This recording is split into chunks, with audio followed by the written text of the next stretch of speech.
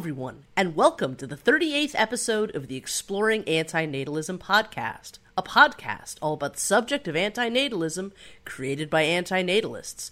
My name is Amanda Oldfan-Sukenick, also known as Trevor Wolf Films on YouTube. And I'm Mark J. Maharaj, also known as Question Mark on YouTube. And today, we're speaking with antinatalist and ethicist artist, YouTuber, and the author of the recent mind-blowingly brilliant The ABCs of Antinatalism coloring book, The Ethics of Procreation from A to Z, Life Sucks!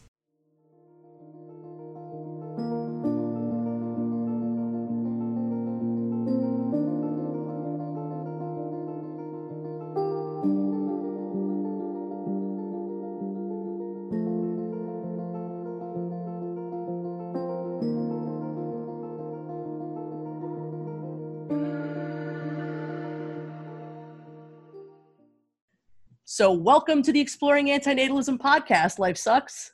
Thank you. It's wonderful to be here. It's wonderful to have you.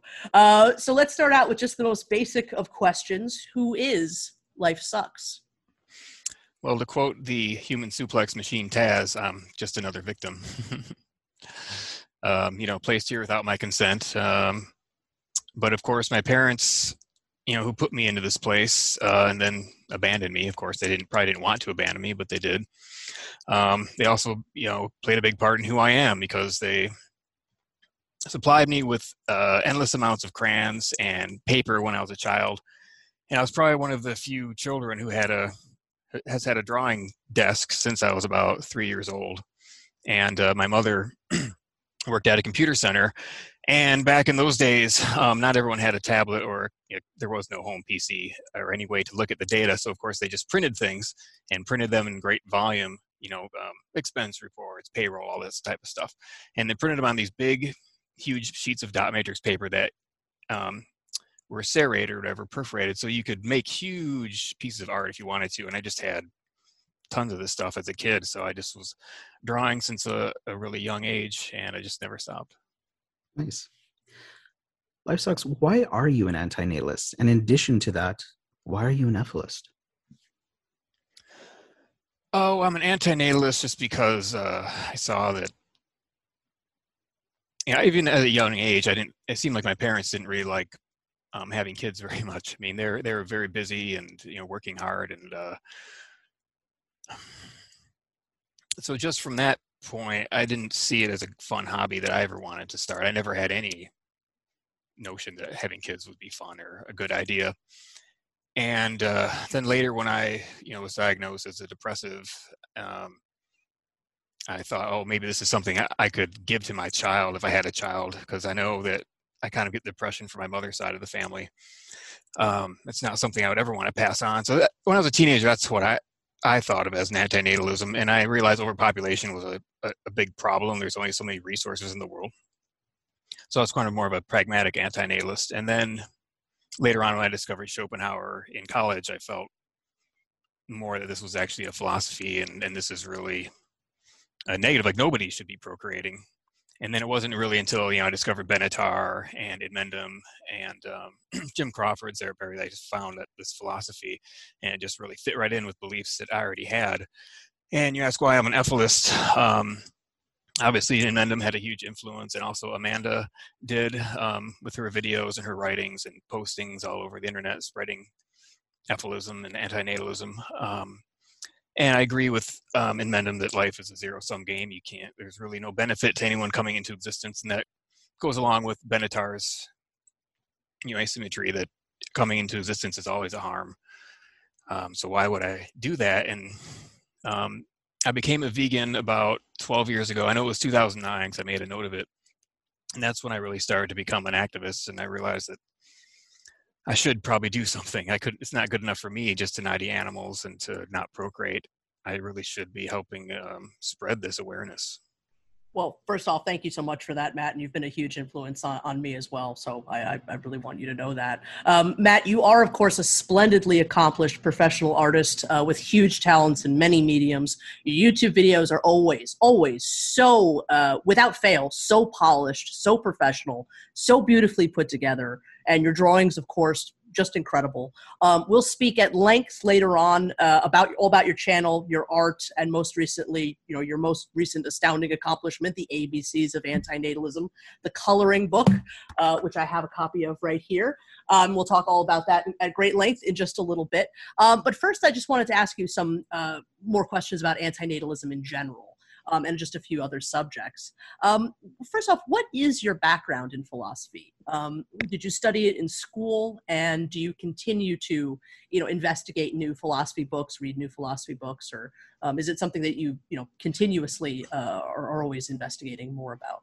Yeah, definitely. Someone actually just sent me Magnus Vinding's book to my P.O. box. Nice. Nice. This is more of the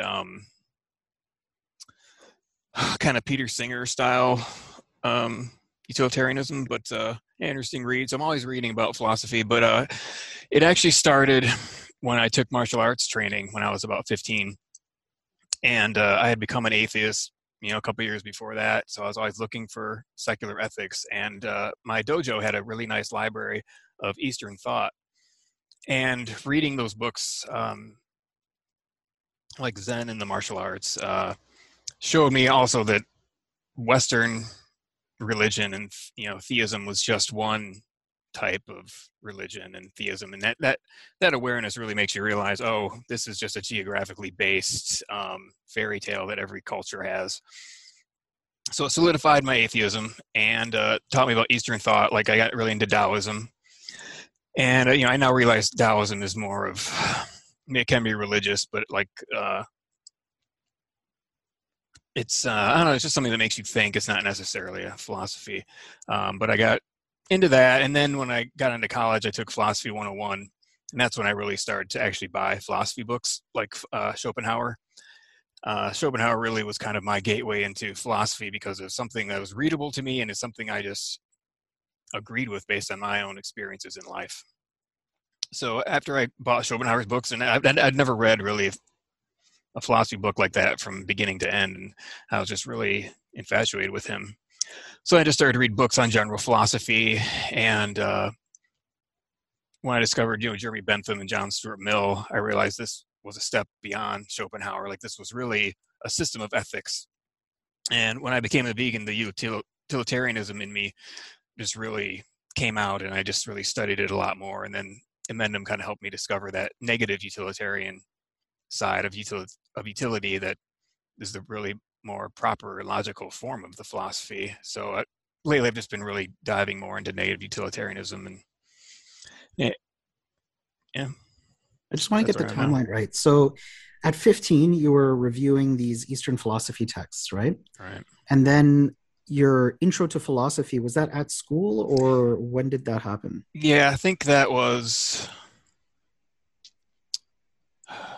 gosh, I think that actually, for some reason, it happened in my third year of college. I didn't get it my first years for some reason. My Philosophy 101 happened at Eastern. I just had a great philosophy professor, and everything up to Schopenhauer just seemed so ridiculous, like Descartes and Kant, and it was made no sense to me. I thought philosophy was bullshit for the first half of the class until we started talking about Schopenhauer.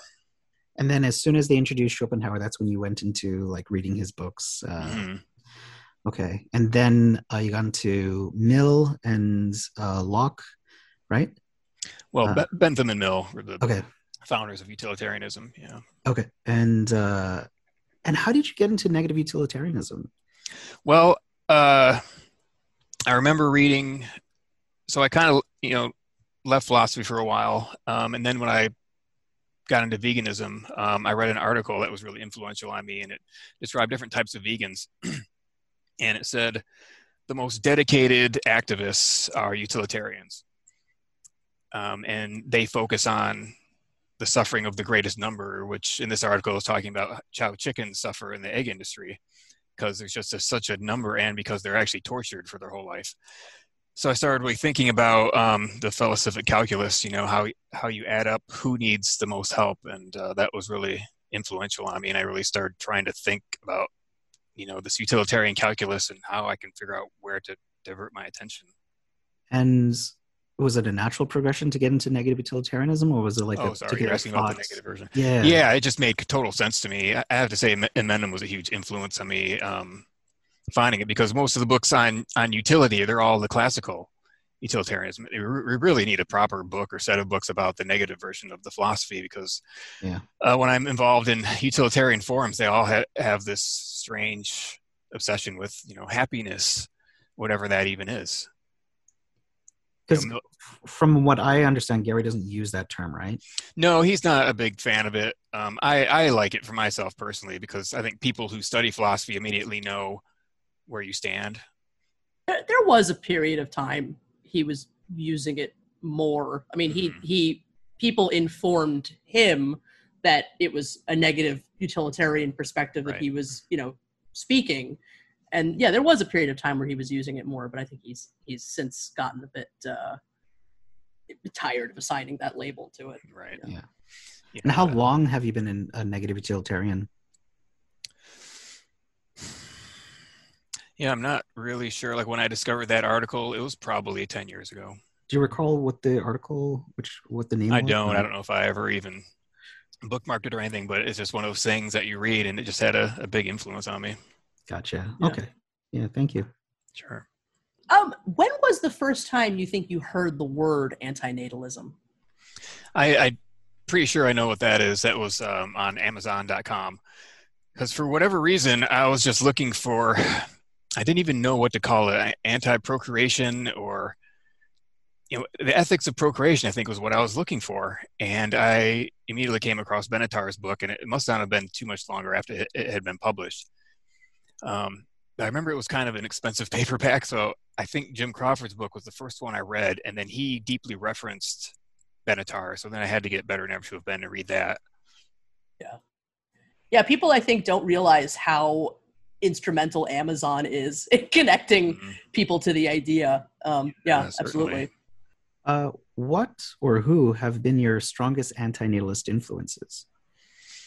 Yeah, I would say, the people I thanked in my coloring book would be David Benatar, Inmendum, and Amanda. Probably been the biggest influences on me. And then I would say I really like Diane Bandy, or Diane Antinatalist, so she's a YouTube activist. So like her activism inspires me also. So you discovered David Benatar after the Jim Crawford book, right?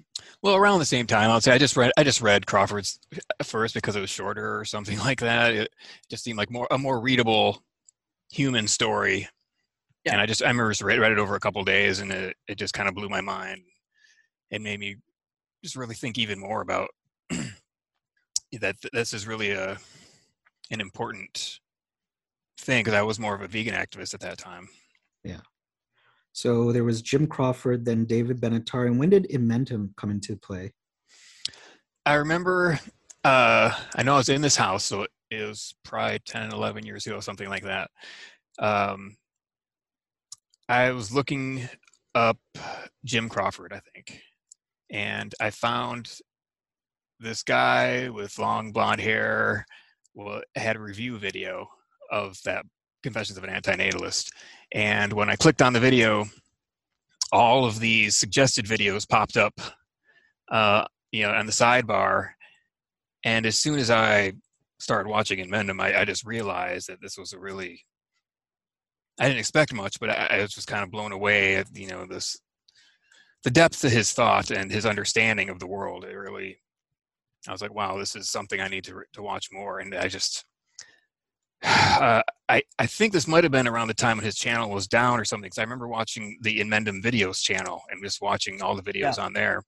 And Gray Tai Cho, his videos are amazing. And in case people don't know, he takes clips of Inmendum and puts them to music and things, and just makes them incredibly digestible. And that was just, as far as me as a video maker, his videos were hugely influential on me. And I just have never stopped watching Inmendum. Like, there's no other YouTuber I've watched every single video they've made, at least since I discovered him. And sometimes I'll watch them 2 or 3 times to really digest them. You really like the vegan activist Gary Yourofsky, right? I do, yeah. And he lives locally, so I've been able to meet him a couple times and work on projects with him. So he was a huge influence on me. I remember I went vegan around that time. Also, like, it was actually Ingrid Newkirk who kind of converted me. to an animal rights activist, but his video came out soon after then, and it was a huge influence on me because his argument was just so well thought out, and he had been honing it over years and years of doing lectures in colleges. So it kind of inspired me to make better arguments. Same with Amendment. Both of them have such strong, well thought out arguments. And so, like, that's actually what I wanted to bring up was, do you see some similarities between the two Garys? I mean, sure, they're both very, dare I say, passionate about the truth and about the suffering of animals. Yeah, and they're both kind of have a kind of an aggressive style, I guess you could say. Well, yeah, that's what I want to, like, does that aggressive style speak to you in a way? It does, actually. I think, because I remember one time I was making an excuse for meat eating. My wife, actually, I can't say enough about her influence on me, becoming an animal rights activist, because she was like a vegetarian. She wouldn't eat meat, and that's what I was cooking all the time. And I said some stupid excuse to defending my meat eating, and she was like, "Don't even say that. That's the stupidest thing I'd ever heard." And her aggressive response to me, the anger, it really like made me like, "Oh, Jesus, I'm being an idiot. That was really a stupid thing I just said." It kind of put me in my place. So I don't mind that kind of aggressive type of argument, because I responded to it. Yeah. And Amanda, do you respond to that as well? Yeah, I mean, I think it is an important. I think sometimes you can't wake people up out of their ignorance and their refusal to change or consider things unless you do apply some aggression to it. I mean, I think unfortunately a lot of people can't be gently spoken to out of the harms that they do because they're so addicted. It is the only thing that sort of does wake people up out of their addiction and be able to look above the maze, so to speak, of their addictions to certain things, unless there is some verbal aggression of some kind or another applied to it. So I think it's a controversial method of getting through to people, but I unfortunately think that it's very necessary and positive in the way that a lot of people wield it. Yeah. Sure. Oh, sorry, go ahead. I was going to say, sure, some people become really defensive, but if people are really thinking, they'll kind of take that and think about it. Yeah, for me, it's like because I've been trying to understand why when you get involved in the atheist world, there's the firebrand atheism, right? The more aggressive type. And then when I personally got into the vegan stuff, I also understood Gary Yourofsky. Then I got involved in the antinatalism stuff. And it seems like there's a method of communication that when it comes aggressive, certain people are attracted to that. But some people, such as myself, my psychological constitution for being able to engage in this type of dialogue, I do find it a hindrance to temper the emotions so that I can get to the arguments. But I think, I don't think it's a one thing fits all kind of attitude. I think it's different people resonate with different methods, it seems. Yeah, I think that's why we just need more activists, because someone will appeal to you. It will be your flavor of activism or philosopher. I mean, if I could just jump in for a second, there was, when I first got into this community, Jim Crawford was very active making videos for that period of time. We had Derived Energy and we had Amendum, and those were the three strongest antinatal voices that were making, YouTube content at the very least. And they're three very distinct flavors, and that kind of thing we've lost some of, at least in the YouTube context. We've lost sort of, instead of 31 flavors now, there's 2 or maybe 3 or 4. But I think as many flavors of activism or approaches as we can get, the better. Because it is, it'd be great if we could find that silver bullet or that one key to everybody's mind. But in absence of that, have a whole set of keys made, Right. Yeah, exactly. What do you feel to be the strongest arguments for antinatalism? Well, those are the ones, of course, I thought about this greatly when I was making the antinatalism coloring book. I think consent is a great one. imposition, Benatar's asymmetry, and Emendam's zero-sum game argument. I think I don't know which one is the best. I think they're all good, and then it's really all of them together. You just make a hammer that just destroys natalism. I don't see how anyone can defend it. Do they all have equal power to you in terms of being convincing for antinatalism, or there are certain ones that you feel are more, I don't know? Well, I guess Benatar's asymmetry is good. I mean, you can't deny that life is a harm, and that's really the I don't want to say immorality, but where the ethics come in, or lack of ethics when someone's procreating, is that they're sentencing someone to harm and death. So maybe the harm argument, I mean, H is for harm. Yeah, you can't get over that. I mean, if you don't procreate, you don't harm and kill someone. If you do, you do harm and kill someone. Yeah. What separates Ephilism from Benatarian antinatalism? I always thought of Ephilism as more of an activist philosophy. Like Emendam doesn't want to just entertain people with philosophy. He's trying to get them to do something about it. More than just not procreating for themselves, but convincing other people not to procreate at the very least.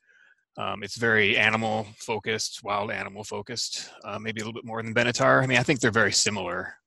Yeah, I think Emendam is really about getting people to do something, whereas Benatar is, more of the academic side of it.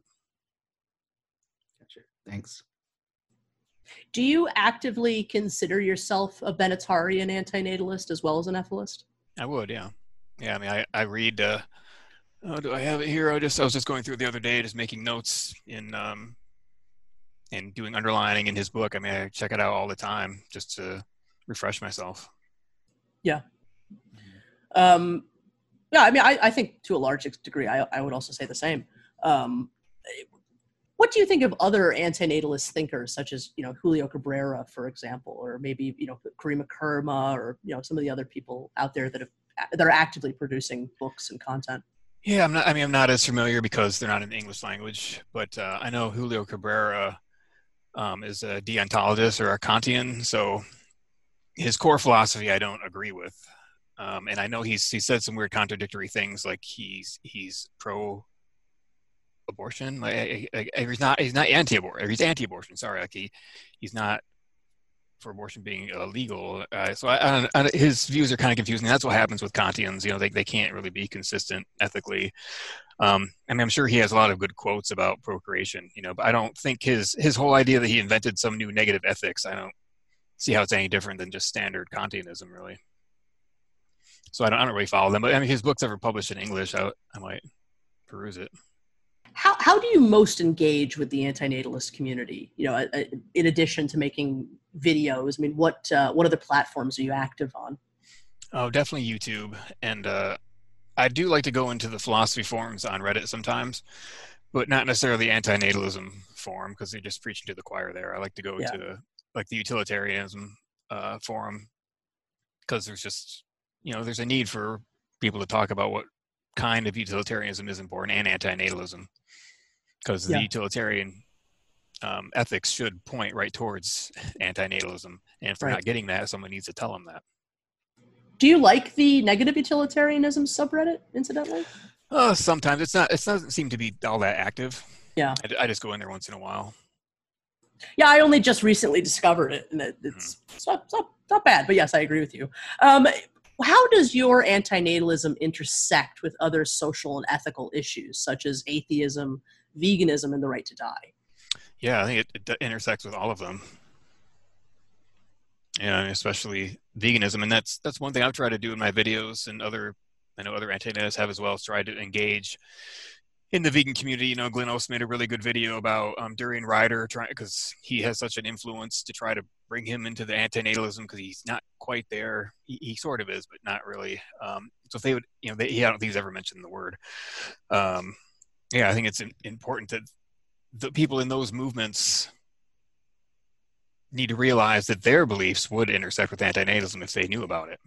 Yeah, absolutely. Well, I will say, I don't think that he's ever said the word antinatalism, but I do remember that, and maybe this was the video that Glenn Ost responded to. There was that period of time where Durian Ryder and Freely, had, I think, made a child-free video. Mm-hmm. And that was the first sort of crossover I can think of, between the antinatalist and vegan movements. Oh yeah, and even though I have like disagreements with Durian Ryder, but he influenced so many people so many men to get vasectomies. I just can't deny that he's had a great anti-procreative influence on the world.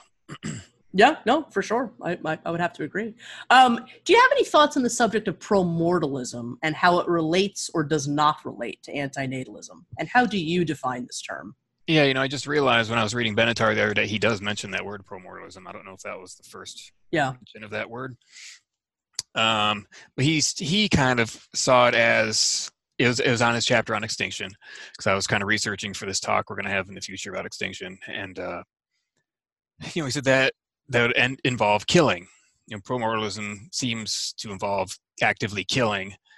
I don't know if it means being like an Einsatzgruppen and going around and just killing all the people and animals to forward extinction, or if it's just related to suicide. I kind of, because of Jiwoon Huang's promotion of that word, it seemed to me it meant you should just commit suicide to avoid future suffering. Yeah, it's a term that seems to have a great multitude of interpretations at this point. Yeah, I agree. Yes. Do you have any thoughts on the subject of transhumanism and how it relates or does not relate to antinatalism? Well, that's kind of my problem with this. So seems to be from the negative utilitarian view, but the book, it doesn't say it in the title, but he's really about reducing suffering, not ending suffering. So that's my difference with the transhumanist community. I love Brian Tomasick's website. It's just great. So much information about wild animal suffering. But for some reason, they want to preserve life instead of just turning it off, which would seem to be the ideal way to end suffering. I don't think you're ever going to get rid of it, even if you try to reduce it, unless you get rid of life. Matt, why do you hate Kant so much? I just don't feel it's a rational philosophy. I think that anyone can, Kant kind of told people, you make up what you think should be a universal rule. So it seems like someone who thinks molesting children is great for him, they can just say, I would like it to be a universal law that everyone lets me molest their children. Whereas I think the concept of utility, every utilitarian who understands the facts and agrees on the facts has to come to the same conclusion, because it's just a math problem, really. How do you ground in a utilitarian framework rights? I guess you just can't, right? So you wouldn't believe in rights. Correct. I think, is it Bentham who said that rights is nonsense on stilts? Yeah. Rights is nonsense, and natural rights are nonsense on stilts. Yeah. So how do you develop a framework of justice when you abandon rights like that? Well, then when you get into law, that's kind of something different. You have this whole social contract thing, and I think you should have the concept of utility influence the laws that are made. So social contract can be expanded upon from utilitarianism? Sure. Okay. So would you also consider yourself a social contract theorist? No, not really. I guess I wouldn't commit to that. It's just something we have to have a contract to kind of be civilized. Mm-hmm. Okay, so to go back to Kant, it's like it seems arbitrary of his categorical imperative. Correct. Yeah, because it's not necessarily based on any concept like utility to make Kant's rules, and also it's just a very inflexible philosophy, whereas utility is very flexible. Like, is killing right or wrong? There's no standard utilitarian answer. It's totally dependent on circumstances. Whereas Kant would say something like, lying's always bad. It's bad for society, but there's obviously circumstances where lying would be good. But the Kantian philosophers do take into account certain contexts where those rules can be shifted, right? Yeah, and to me that they're just making it an already convoluted philosophy even more convoluted by having the, like threshold deontology and things like that. It just seems like a completely irrational, worldview to me. But if you're trying to decide between deontology and utilitarianism, which seems to be, the two prevalent theories out there, what advice would you give someone to figuring out what they would be aligned with? Well, I think they should just be a utilitarian. Like there's no really real reason for Kant, in my opinion, or Hegel, or any of these, philosophers from that era, except Schopenhauer. But even Schopenhauer wasn't a utilitarianism. Although I did mention one video, I thought he was kind of a utilitarianism before the philosophy existed. But idealism was kind of the norm in his day. Yeah. You've spoken a little bit about effective altruism in your videos and how effective altruists have a sort of blind spot when it comes to extinction and antinatalism. Can you speak a little bit more on your feelings about that? That's something I'm trying to develop a video on, because the person who sent me this Magnus Vending book is a effective altruist, and he has a lot of disposable income, and he was asking my advice where to send it. And I was like, geez, I don't really know. Like, if I give any money, I'll give to my local farm sanctuary, because I know that goes right into those animals' mouths, buys them food. I know that my wife and I used to give a lot to PETA, but then I realized that PETA is just really flush with cash. And a lot of these charities, they just have, even the sanctuary I used to give to, or I still do sometimes, they have a rich Indian benefactor, and he supplies almost all of the money. Any money we give, it just burns up so quickly, and because all these cows to feed is so expensive. So yeah, I just feel like there's this theory with effective altruists that the more, even if you have a job doing something unethical, like working for, I don't know, a bank or Exxon or some corporation that has negative utility, the fact that you're getting money from them to give to charity is a positive. But in the final summation, I don't know if that's really the best way to go about it.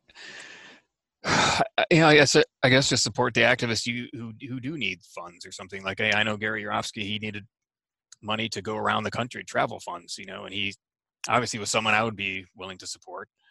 He has a great website too, but yeah, I think I'll try to flesh out my thoughts on effective altruism. But does that help answer your question? Yeah, thank you. One thinker that kind of goes across the board with effective altruism, veganism, and utilitarianism is Peter Singer. What's your opinion on Peter Singer?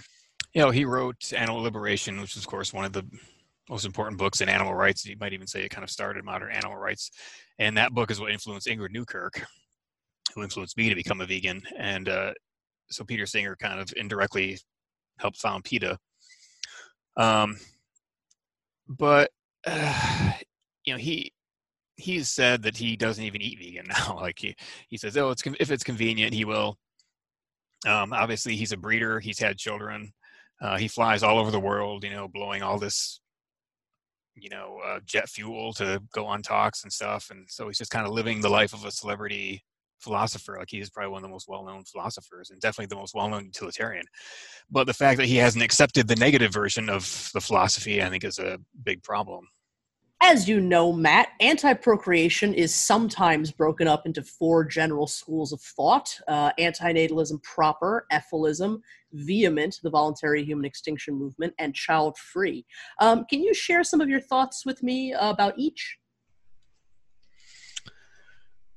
Okay, child-free. I agree with there was some critic of antinatalism saying we need to embrace more of the child-free, and I actually don't think it's a bad idea as a way to reach people. Try to promote maybe making videos promoting the child-free lifestyle, which is something I haven't really done yet, but might be valuable. And then people can watch other videos on the channel about antinatalism proper. And of course, vehement, the problem with that philosophy, even though Les United also, he's done so much to convince men to get vasectomies. When I got my vasectomy, I printed out the Golden Snip Award from his website for myself. Did you? I love that. So I don't like to say too much negative about vehement, but I think he has a misunderstanding of the fact of wild animal suffering. Like, he thinks that humans, causing suffering to animals has a greater amount of disutility than animals killing each other in nature, and I think the numbers just show that it's the opposite, that the wild animal suffering is the worst by far. And so I don't understand preserving the biosphere, which vehement is for. They're for human extinction, not all animal extinction. So that's child-free, vehement, and then what were the other two? Just Ephilism, I think, was the only one that you didn't. Okay, and then Ephilism, of course, I think it's the best of antinatalism, in my opinion. Wait, can I jump in with that? Why is it the best out of them? Like, if you're negative utilitarian, right? You got the benevolent world exploder in there, right? Right. You got philosophical pessimism. Right. You got antinatalism. What is ephilism like? Why is that the one for you?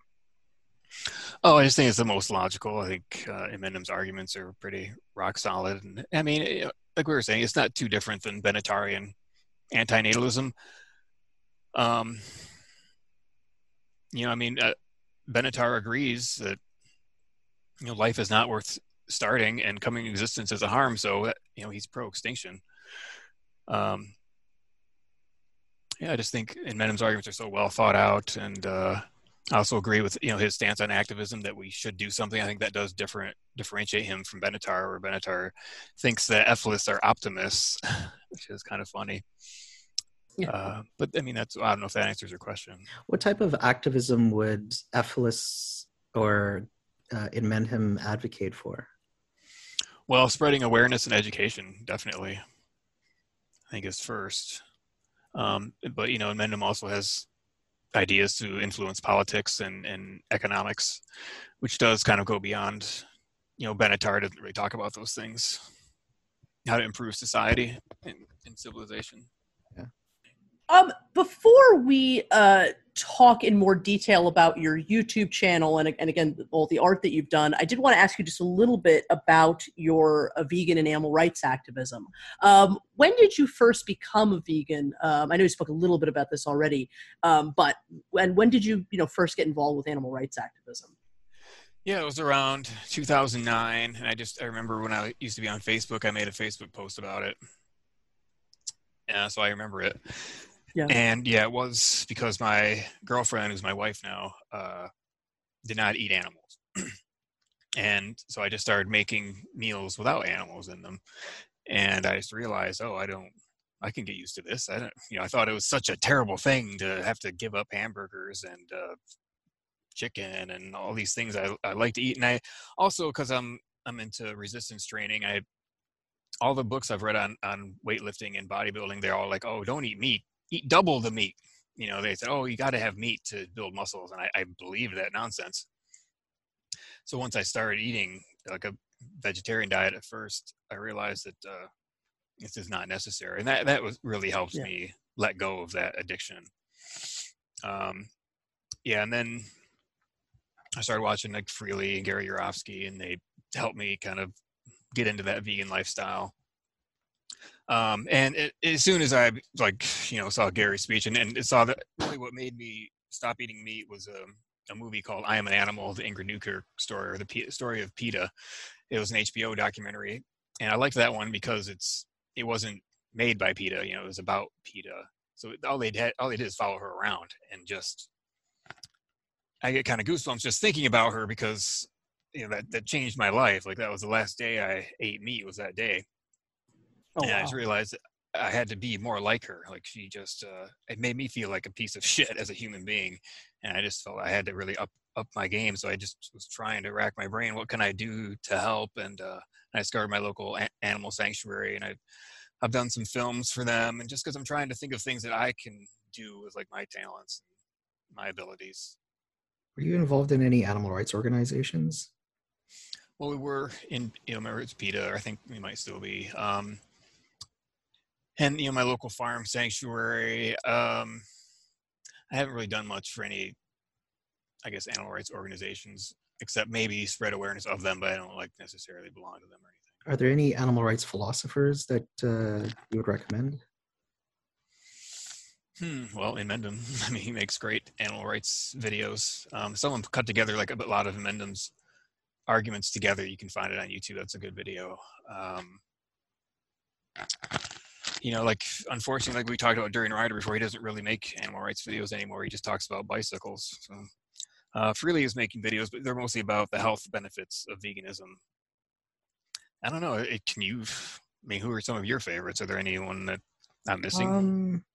Well, I don't know if I have any. I don't know if I have any favorites, but I'd be curious about your thoughts on people like Earthlings Ed, Joey Carbstrong, Vegan Gains. Well, actually, I think you've commented on Vegan Gains before. Yeah, I still follow him. Oh, and your favorite buddy, Ask Yourself.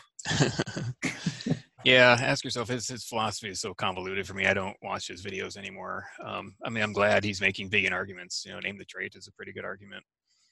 I do watch Vegan Gains, but part of that's just because I'm into weight training, so we have that in common. But the other guys I don't subscribe to too much just because I'm just really into antinatalism right now. I like Goji Man. He talks a lot about the health benefits of veganism, and he dispels all these myths, and he does a lot of good videos about vegan diets and stuff. But since I've been vegan for so long now that I just don't even really need that information anymore for myself. But I share some of those videos sometimes. What's your opinion on natural vegan? Can I say it on this podcast? Mark. Yeah, I think she's a troll account, really.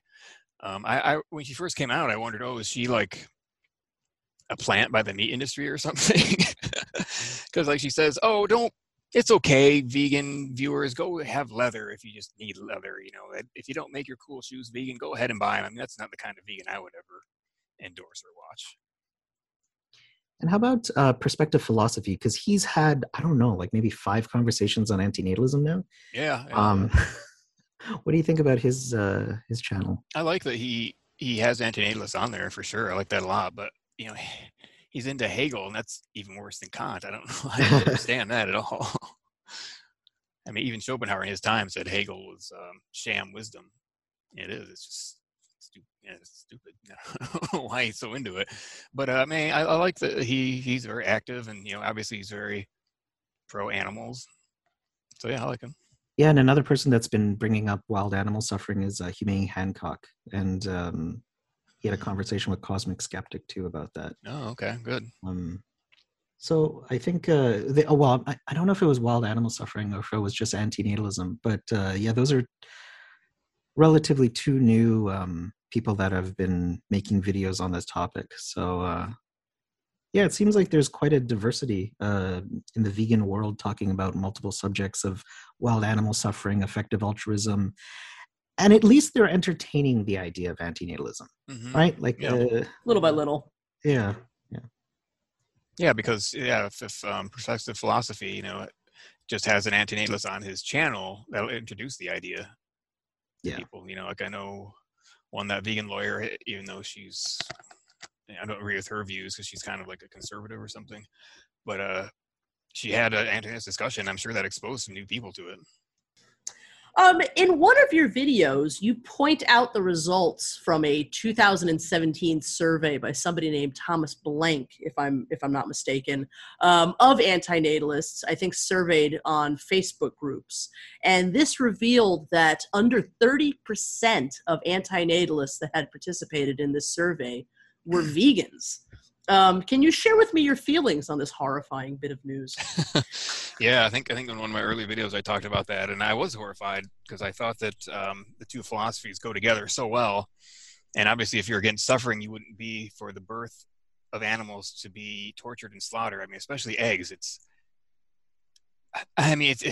beyond like Nazi level. It's just horrible. And it seems like I think that I need to do more about egg awareness because people don't realize how awful these animals have it. I think unfortunately, I don't really like to make videos negative about other antinatalists. I do want our community to be cohesive, but I did make a response video to the friendly antinatalist because she's not a vegan. And I just used her video as an example because she's one of the few who admitted it on camera and made a decent video about it. She was talking about the hypocrisy of vegans who have kids, which is also a problem. But then I said, well, it's also hypocrisy for an antinatalist who understands that birth is a harm to bring more sentient animals. Just because they're not human, just because they have hoofs instead of feet, doesn't mean it's fine to bring them into existence and torture them. It's a very unfortunate circumstance. And I mean, when I first started in the YouTube antinatalist world, crossover between the vegan community and the antinatalist community was like next to nothing. And like we said earlier, I think in part that Freely, Durian Rider video did do something to shake it up a little bit in those early days. Even though the subjects are so closely related, and at least most of the public participants in the antenatal world are vegan. The communities are still so separate, and by and large, they continue to be. But even though there has been some development over the last 10 years or so. So what do you think, if anything, can be done to join the two movements more closely together? Yeah, I think just spreading awareness, and I do think making response videos, even though YouTube's just a small bit of the whole activism world. Making response videos to vegans and trying to get them to talk about the subject. Like we were just talking about, some vegans have talked about it. But that's something I do think about a lot.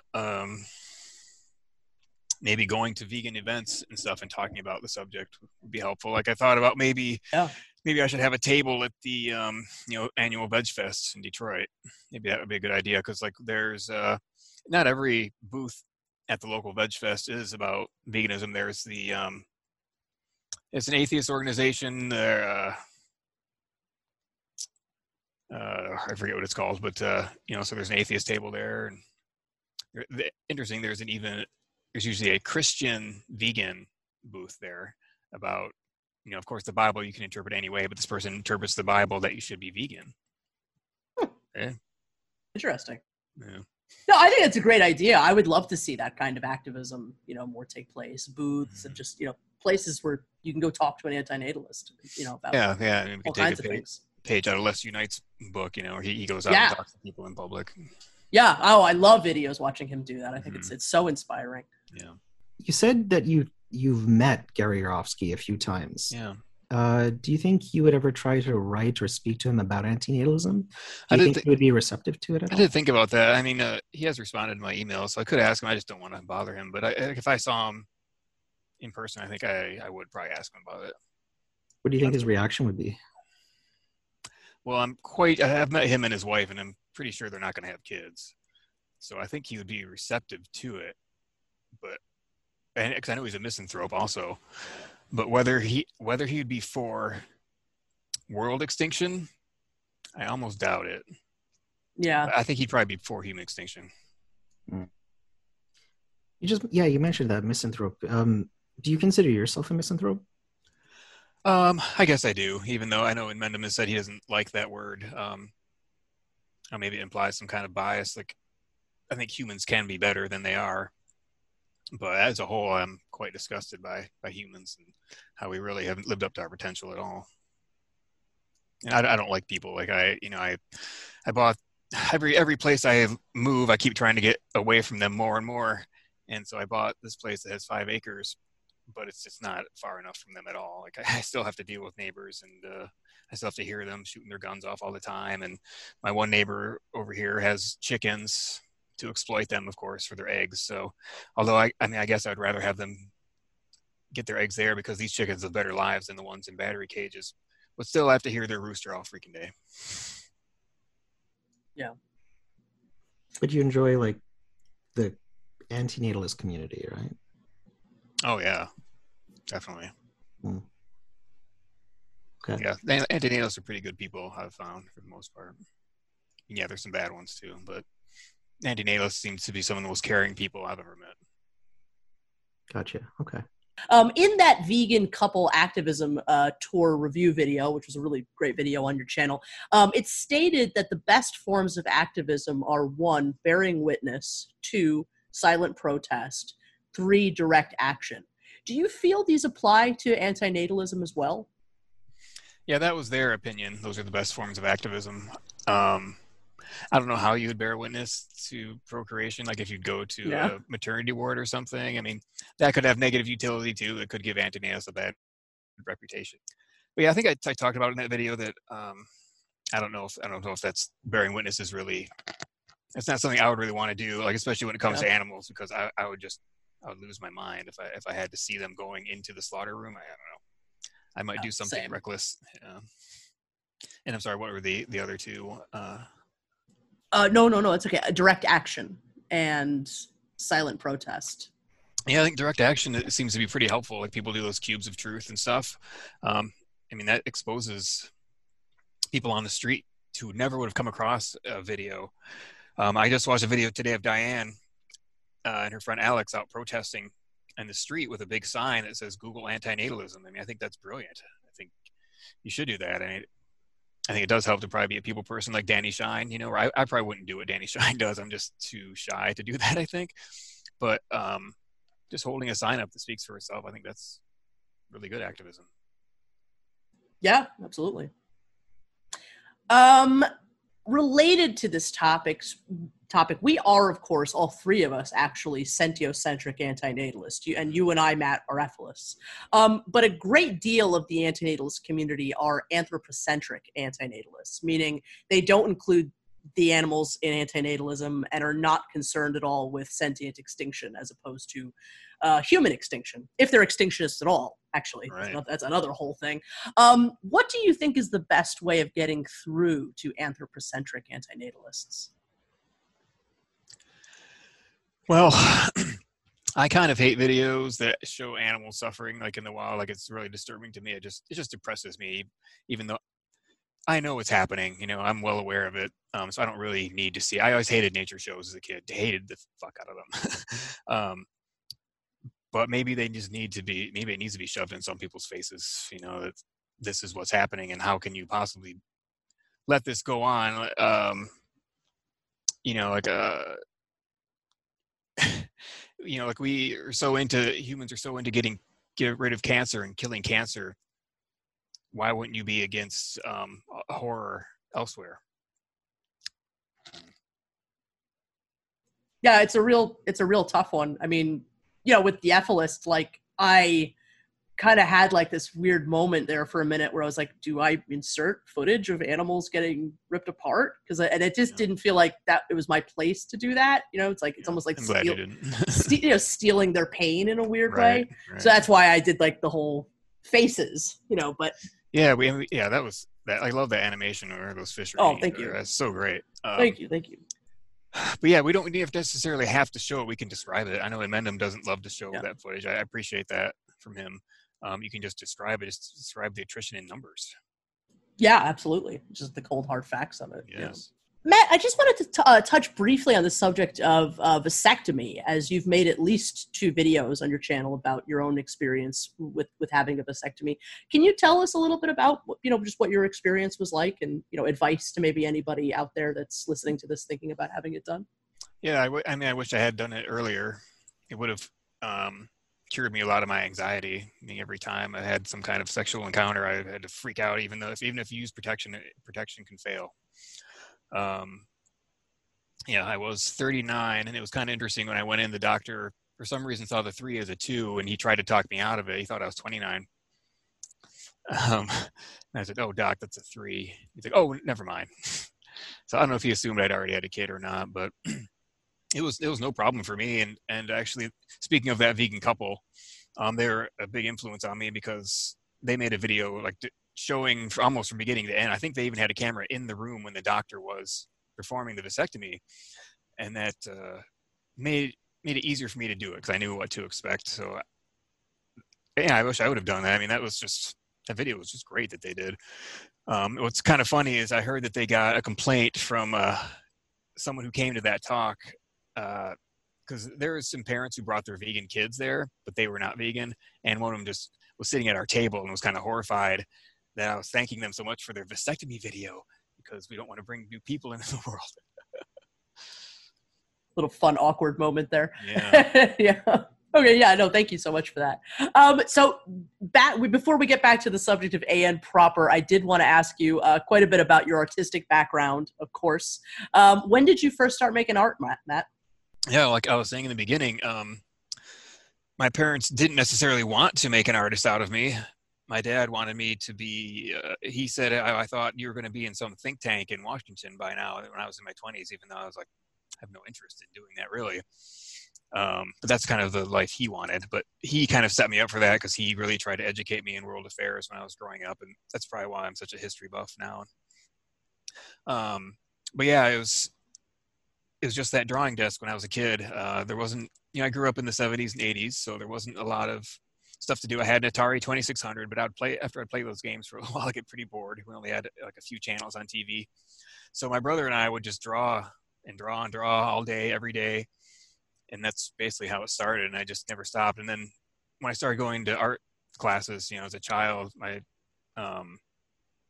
teachers kind of saw something in me. And I'll always remember those teachers. I had a really bad one in elementary or middle school, but my elementary school one was just really pushed me to take classes outside of school. So that kind of helped push me in that direction as well. And then in college, I didn't know if I could make a living at it. So it wasn't really till after college when I discovered computer animation and self-taught myself that I realized, there's this new industry building up, and advertising agencies are basically only going to do computer art now. Like if you look at any magazine or anything or commercial, it's all computer generated art now. So I was just kind of lucky that I got into it as a hobby because I wanted to make films. And so that training of myself came in to end up becoming a career. Cool. What are some of your favorite artists and how have they influenced you? Well, anyone who knows my channel probably knows I love comics. I just think to me, it's the most beautiful art form. I know beauty is in the eye of the beholder, but it's just that you can just have, this little brush, this little thing of ink and some paper, and you can just make a piece of art that could change someone's life or give them some awe or horniness even. It's just kind of amazing to me that something can come out of someone's brain through their arm. So yeah, comic book artists are probably my favorite artists. Like Jim Aparo was the comic book artist who was drawing Batman, reading Batman. So I collect his books in black and white if I can and study them. There's an artist named David Finch who's big on YouTube right now. He started making videos, I don't know, 7 or 8 years ago, and then he abandoned it. But he just now came back like a tidal wave and just started making tons of great. If anyone's into drawing, I recommend his YouTube channel for tutorials. I just love his style. There's too many artists probably to mention, but those are two I really like. Is there a particular style of art that you most like to do? Black and white illustration, but then add color to it. But yeah, that's just my favorite. I just think it's just the starkness maybe of the black ink on the white paper is just so gorgeous to me. So bold. But as you know, I also love computer animation. I really enjoy that too. And filmmaking and photography also. Yeah, definitely. You've talked a little bit about this in your videos, but what was your art school experience like? I mean, was it art school proper? It was some... It was a university. Yeah. I should have gone to an art school. Actually, I really wanted to go. My dream since I was a kid, I saw this video. It was hosted by Frank Gorshin, who played the Riddler. And I just found it in Kmart one time. It's called Comic Book Collector. And I think it was just to take advantage of the Batman movie that had just come out. And in that movie, he talked about the School of Visual Arts in Manhattan. Mm-hmm. And I was like, oh, this is where I want to go. But when it came time to choose a college, my depression and anxiety is the first time I had a nervous breakdown in my life. And that really scared the hell out of me. So the idea of going to Manhattan by myself and the fact that it'd be hugely expensive to move and live there, I had to abandon that idea. And I had to abandon the idea of going even to, there's a School of Art in Pittsburgh. And I think there was one in Illinois, maybe. No, it was the one in Kalamazoo I was thinking about going to, but I felt like I had to stay close to home because I was a wreck and I was under psychiatric care and stuff. So I just decided to go to the local university. Well, first I went to community college for 2 years, and those credits transferred to the local university. And I couldn't afford University of Michigan, so I went to Eastern Michigan University, which started out as like a teacher college, 100 years ago, but now it's a full university. And I majored in fine art, but I was really disappointed because they're like, well, if you want to be an artist, you should take the fine art program and minor in art history. But when I got there, I was like, they're like, 'cause I had to pay for, I don't know, about a quarter of my college. My parents thankfully paid for the rest, but I still had to work all through college and pay for all my books and everything. So I'm like, why am I paying this guy? He's just setting up a still life every day, and I'm drawing a still life, and then he's critiquing it. Why the hell am I paying all this money for this? I can just do that on my own because I'm mostly self-taught. So I actually switched majors to English literature because I wanted to study writing. I basically wanted to be a graphic novelist. I wanted to write and draw books. So then I finished college. That's really all my dad wanted. He just wanted me to finish college. And but if I would have gone to an art school, like there's an art school in Detroit that's the Center for Creative Studies. A lot of my colleagues have gone to, but it's also really expensive. And I didn't want to go downtown Detroit. I don't feel like it's very safe. And I've had stories of my friends who've gotten mugged before. I'm like, no, not worth it. So, but what they did get out of that is they got connections. And that's something that I did not have in my schooling. So once I got out of college, I didn't know what the hell I was going to do. And that's part of kind of what led to my like nervous breakdown halfway through college. So I just started learning 3D animation because a friend of mine worked in the video game industry, and he said, oh, this is the software you should get and learn. It was 3D Studio Max at the time. And I just started doing tutorials and put together a portfolio. And then I started working on independent films locally and, for free, but I really cut my teeth on those. And it gave me the ability to put something together that I could show an employer. And then just how it always is, it's who you know. I just happened on a movie set to meet a guy who he was just there to be an extra in a zombie movie, but he happened to be a 3D artist working in the local advertising industry. And just meeting him was a life-changing experience because he's like, oh, bring your demo reel. And I got my foot in the door. And that led to like a 20-year career doing computer animation.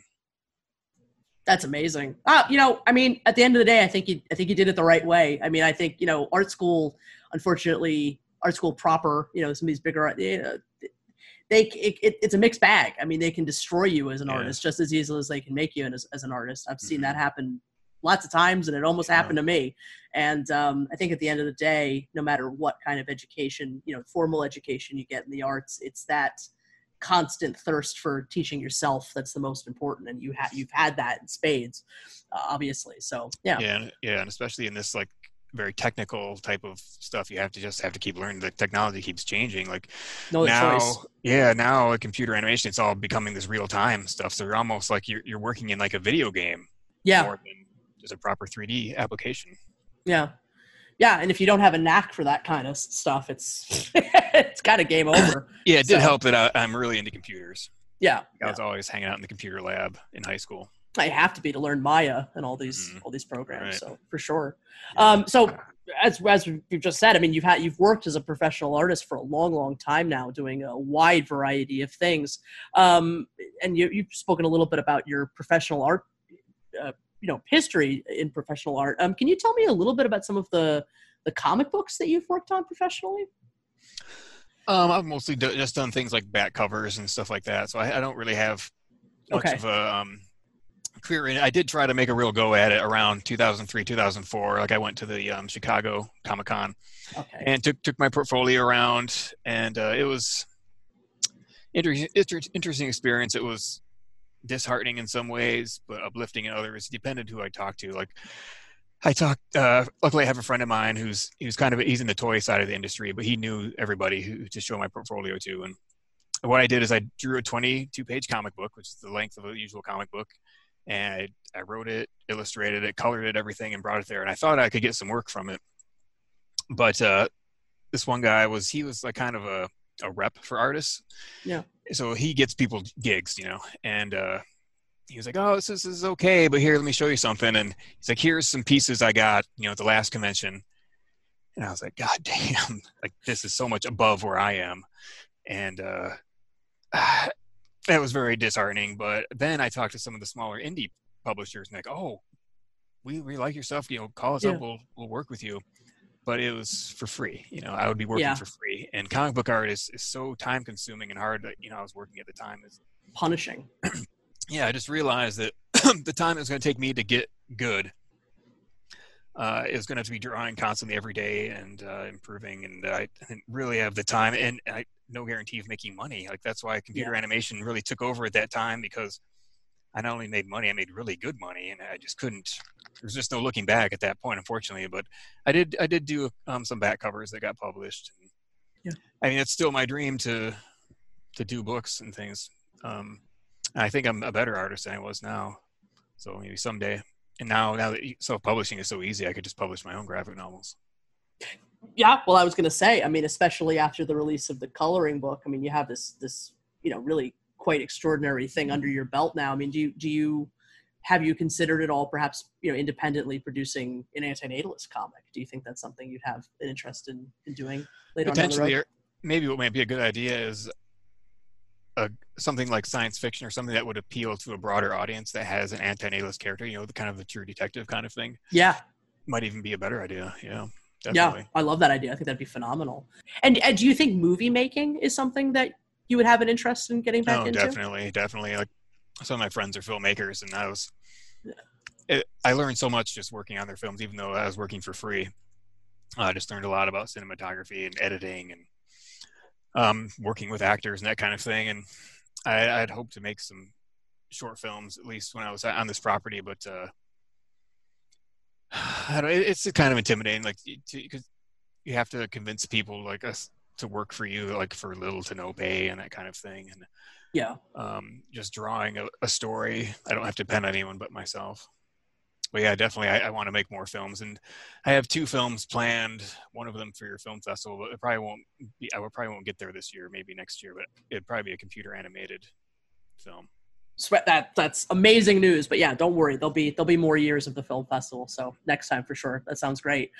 In one of your early videos, and I'm sorry that I failed to write down exactly which one it is, and I'm paraphrasing on top of it, but you say something to the effect of, you want to create a synthesis of art, activism, and money, which I kind of think you really have done, in some respects, in a really beautiful way too, with the Etsy and just all of these things that you're doing for activism, doing independently.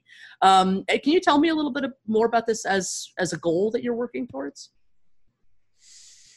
Well, God, I don't remember what I said about it, but I mean, yeah, it would be nice if the activism could produce income to do more activism. I mean, yeah, like I don't even know how much the coloring book is making, but I'd like to invest in more art tools, like a tablet or something. Yeah, I mean, it would just give me the ability to maybe do activism full time. That would be nice. Yeah, absolutely. No, yeah. I love people that are working towards that and kind of creating like almost kind of like a cottage industry out of their antinatalist activism. I think like you, to some extent, Andreas with the magazine, but also Extinctionist Records. It's just this just churning out of great material, and then the money goes back into producing more activism. And I just think that's so smart. Yeah, it's just making things that people can use in their own activism, like wearing a T-shirt that says "child free" on it. People will see that. Yeah, exactly, and masks. That's what I was really thinking when I started that T-shirt company, and as part of it was Diane's idea. Also, was just to make something people could wear out in the world, or a book that you can give someone. Yeah, spread awareness. Or Diane makes stickers that people can put on their car. I think that's a great idea too. Yeah, those are great. I've seen some of those that she's done. So let's get into the real stuff in a section I'm calling Art, Activism, and YouTube. So can you talk a little bit about, how your feelings on the importance of art in antinatalist activism? I mean, it's definitely, more and more and more people are expressing themselves creatively through antinatalism and realizing how untapped this thing is creatively. Yes, it is. It really is. And it's really inspiring to me as an artist, for sure. I mean, I abandoned probably more ideas for the coloring book than I actually put into it because it just did generate so many. I think art's incredibly important. And filmmaking, filmmaking, people love film. They love movies. They love popular music like Mistro. That album he made is just incredible. And I listen to it all the time. It's so well made. So if something sounds good and it looks good, people are going to look at it. And I think it's hugely important. I couldn't agree more. Matt, you began your YouTube channel on February 17th, 2016, and your first video was an entry into my annual contest, the Why Are You an Antinatalist contest, the 2017 edition. It was the third year of the contest, and you have made a video for the contest every year since. I'm delighted to say, so thank you so much for that. And you won the established AN category last year. Congratulations again. But going back to 2017, I guess you had been lurking in the community for quite some time before that. I didn't actually realize that until this interview, that you've really been around, in the background for quite some time. What was it that made you make that decision to make that video for the contest, make your first video and enter the fray? Yeah, well, I'd say the first thing was probably the TV show you did with Inmendham and Glynos called Vloggerdome. Okay. Argue the Argument. And I was just really inspired by it. And you guys called for submissions. And, like Glynos did a little animation in the middle of most of the episodes. And I think Vox Neruda, a couple other people contributed. And I really wanted to do something, but I was just working so many hours, I couldn't get anything together. So I was kind of disappointed in myself for that. I'm like, well, if another opportunity comes up, I'll definitely do that or contact you or something. And then I found out about your contest. And I'm like, I just have to do this. Like, this is the thing. It really was the kick in the pants I needed to make a video. And I just remember, like, I think it was the day you extended the deadline. Luckily, I know you do that every year. I think that's a good thing because I think I got in right on the day before the second deadline was over. And I just remember editing late that night, trying to get it together. And so I have you to thank, really, for my YouTube channel.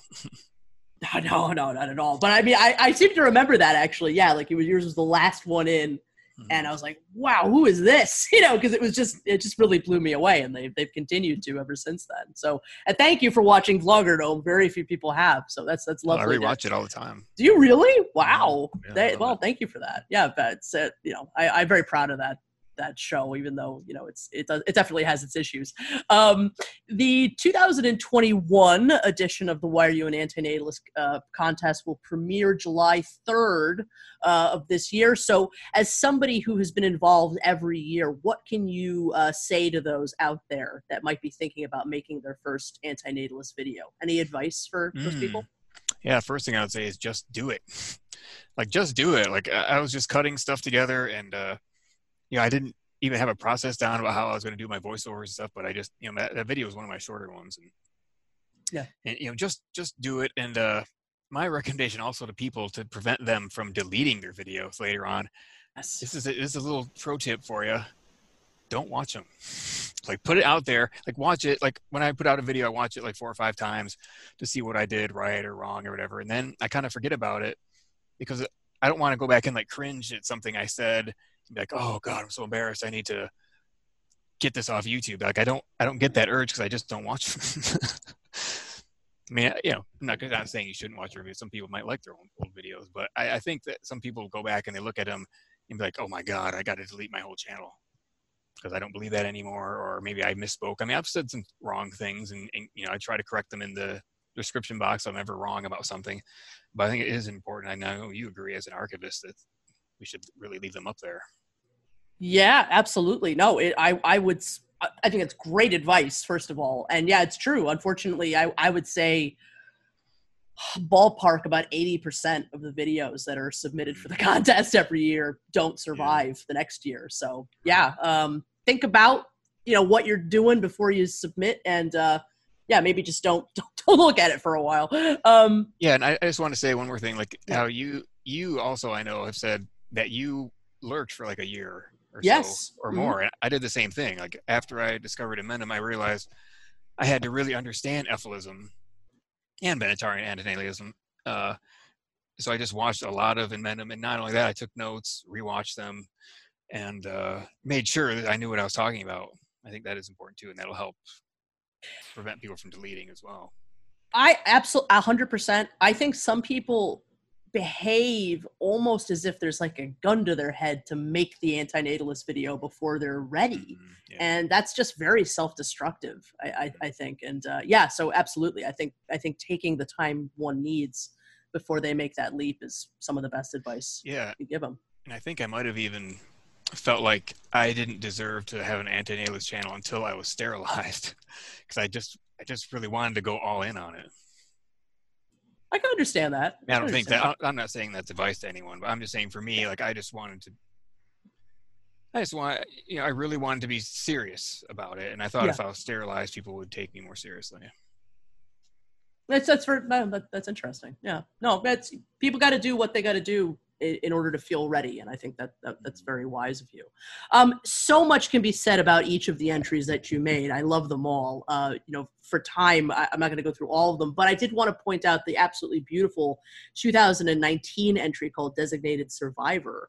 Can you tell me anything about this piece? It's really doesn't have any voiceover. There is a making of, but it's more of a short film. Right. Yeah, that's what I wanted to do. I wanted to do a short film. I wanted to challenge myself and see if I could do a Why Am I an Antinatalist video without any voiceover. But I did cheat a little bit because I found a song that called Designated Survivor, which just worked perfectly. I couldn't have had a better song, and it just made it so easy to cut together. And that was probably more work than most of the videos I did for the contest, because I had to drive all over town and find things that showed you that life isn't worth starting, like the cancer ward and the adult foster care, and trying to show what life ends up as without actually like going into the hospital. I was like, gee, should I wear I even bought one of these lapel cameras, should I go in somewhere and show the cancer ward? But I was like, no, I need to respect people's privacy. So I ended up just showing like the exterior of buildings and things like that. That wouldn't be a privacy problem. I mean, it's an extremely powerful video without getting gratuitous at all. So I think those were wise decisions. I highly recommend people check that video out. Your winning 2020 entry was also fantastic. Is there anything you can tell us about that video called Letter to a Natalist Nation? Yeah, so that one, I actually started out, I wanted to write a TED Talk. Like, to my knowledge, there's never been an antinatalist TED Talk. Not yet. And so I really wanted to do that in front of a green screen. I wanted to have this on, dressed up nice, and pretend I was talking to an audience. So it would have been a more cool video, I think. But, it's one of those things also, like when I tell people who are making a video, like, yes, you might have these ambitions, but don't let your ambitions stop you from finishing. It's great to have big ambitions, because then you can just scale them back, and make them more realistic. So I had this huge ambition, but that would have required me to practice rehearsing, over and over again if I was going to do myself pretending I was on stage, and I would have had to make a CG stage and all this stuff. I'm like, well, I'll just make it one of my kind of standard videos, but I'll use the text that I was going to say for the TED Talk. And that's kind of how that started. I see. Yeah, that makes a lot of sense. The Let's Draw series is really wonderful. It's an ongoing series on your channel, which I'm a huge fan of. A lot of really wonderful art has come out of that series. The first two, if I'm not mistaken, were commissioned pieces that were sort of variations on the same theme of an infant being, literally shot out of its mother, I think, and forced to perform some, insane feat. Can you tell me a little bit about both of these images, and was the first one in fact used on an album cover? Supposedly, this is a band in England that found me on DeviantArt, I think, and I did some other illustrations besides those two, but those two I thought would be good for antinatalist videos just because of the subject matter. So yeah, I would love to know where they used them, but I just kind of lost contact with those guys. And, whenever I do a piece, and this is kind of standard, even though they bought the artwork, I still own the copyright on them, so I can use them however I want. Okay, that's good. And they just made perfect. And it's just perfect that lined up. So I was like, what am I going to do for my second video? And I ended up talking to this band about these images. And they ended up making two good and it helped me kind of find my voice as a video maker too, and what my channel was going to be, and also let me are people going to be receptive to watching a drawing video that's also an antinatalist video? Yeah, I don't think anybody had ever done that really before. I mean, Gary, to some extent, maybe I did that a little bit, but nothing like what you produced. So yeah. And those videos have a lot of views on them, if I'm not mistaken. So I think it went over pretty well. It should be pointed out that you had a contest of your own at one point, which was a best comment contest, if I'm not mistaken. What can you tell me about this contest, and do you think you plan on having something like that again in the future? Yeah, I definitely plan on doing another comment contest someday. But I was just trying to engage people more in my channel, and wanted them to make more comments. So one way to get people to make more comments is to offer some kind of prize. And the toughest thing was deciding which one, because I know there's quite a few good ones. It was fun because they also would determine what my next video would be, which would be the drawing that they picked. You know, they could decide what antinatalist and the winner chose. In Mendham punching them in the face, which was very, very unique. And I thought he might come up with something unique. Maybe that played a part in me picking him. But yeah, it ended up being a fun, interactive way to interact with the viewers. Yeah, absolutely. I love the image that came out of that one too. I would kind of love to see you sell that one as a print at some point, maybe on your Etsy. It'd be great hung on a wall. There's so many images produced from this series that I'd love to talk about again, just for the sake of time. I just wanted to point to, one of them, which was this magnificent cover that you did for Antinatalism magazine #3. One of my personal favorite pieces of antinatalist art of all time. Just an absolutely beautiful homage to the sadly departed, our sadly departed young friend, Ji-woon Ji-woon Hung. I always kind of forget how to pronounce his name properly. How did this particular image come about? Well, Andreas Moss, who took over editing the magazine for Ji-woon, was working on issue 3 because he had already done issue 2, and probably saw my drawing videos on my channel and asked if I would be willing to do the cover, and I said yes. And I just wanted it to be good. So I talked a little bit about this in the making of video, but I was kind of inspired by comic book covers that show, one of the main characters, something kind of ghosted in the sky looking down upon a scene. Like there's a famous Batman cover of him looking over this castle and this woman running away. And then I also wanted to incorporate the story, The Ones Who Walk Away from Omelas, which has some negative utilitarian themes. And then I was like, well, maybe if there's a way I can fit another antinatalist in it. And so I kind of wanted to pay tribute to Derived Energy also. And so I put him in there as the one who walks away. Yeah, I love that you included Kirk in there. Did you know Kirk at all before he died? Did you ever communicate with him? Unfortunately, I was too late to get to know him. Yeah. I did communicate with Ji-woon though, so I got to talk to him a little bit, which was cool. He was very receptive to people emailing him. Yeah, I miss them both so much. Is there some sort of insinuation that Ji-woon was like the child being sacrificed to Omelas, kind of? Oh yeah, I think you could read that into it. Yeah. It's just an incredible image. I'm so glad that you offered it as a thing that people can purchase on the Etsy. Out of curiosity, I mean, you spoke a little bit about Brian Tomasic earlier in this interview, but you do comment on his work in that video about that piece specifically. Just out of curiosity, did he ever comment or respond in any way? Or no, he never has. I thought maybe since they're both negative utilitarians, and since I did comment on him, maybe he would. Yeah. He would want to respond, but David Pierce ended up making a comment though, who's also really prominent transhumanist. Yeah, so I guess maybe since David Pierce commented, he didn't. Brian didn't feel like he had to. Maybe, yeah. Because Brian was also a YouTuber for a while there. Okay, yeah, I like some of his videos. Like I was watching one the other day. We were talking to Magnus Finding. It's a pretty good video. I mean, it's just like we're so close philosophically. Yeah. But close to it so far. Yes, exactly. You've had a long ongoing conversation through videos with vegan activist Ask Yourself. Can you summarize your conversation with him and maybe tell us about where things stand between you and him currently? Well, yeah, I was turned on to him probably from the Vegan Gains channel. And he seemed to be more educated about philosophy and argument than maybe Vegan Gaines was. Like Vegan Gaines never talks about his normative ethical view really. But then I was just prompted to respond to him because he made a video called Meta Ethics. And I was just really disturbed to find out that he was kind of nihilistic, subjectivist. And I'm like, how can you be making rational arguments when your belief system is irrational?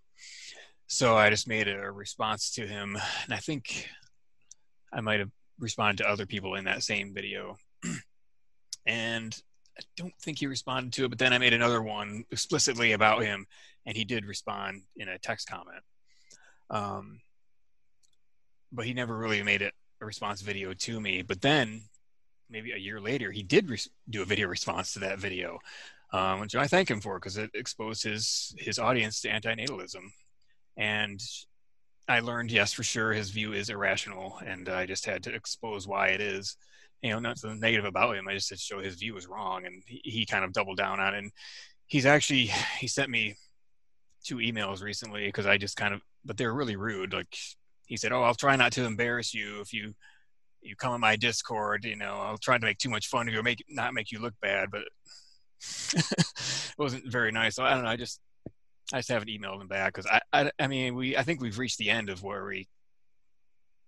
You know, if he were going to have a discussion on his YouTube channel, I might be interested, but he only wanted to do it on his Discord, and I'm not really that interested in doing a Discord debate. And I really agree with Amendum that response videos are really more constructive than doing, you know, live debates, because you can just be really succinct. And I think I had everything I had to say about his philosophy, and I think, you know, he's not going to give up his nihilism. You know, I'm pretty sure. Can you give some commentary on the is-ought gap? Can I give some commentary on it?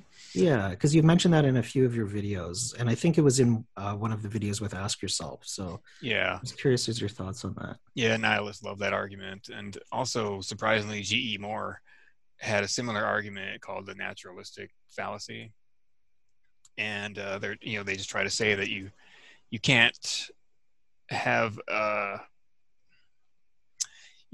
there is no ethical impetus or whatever from a fact of nature, which I just totally disagree with. You know, they think that there is, you know, like suffering in the world, it doesn't have an ethical component to it. Like they think ethics is just something that you make up. And my argument is no, that pain intrinsically means avoidance. It's built into it, and you can't have some view that pain is good. You know, it's just intrinsically bad. So I just feel like the is-ought gap problem or naturalistic fallacies are poor arguments. Another thing you brought up is that you're a moral objectivist, right? Yes. And what is your critique on moral subjectivism?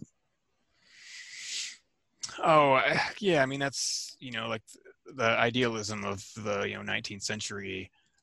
In the 20th century, philosophy had pretty much gotten rid of this idealism, this subjectivist idea that the only thing we can know is what's in our mind or what our mind perceives. But we have so much data from all the other minds and all of the books people have written. You know, we know that we all live in the same reality. We know that pain really is real. We know that other beings are experiencing the same thing we are.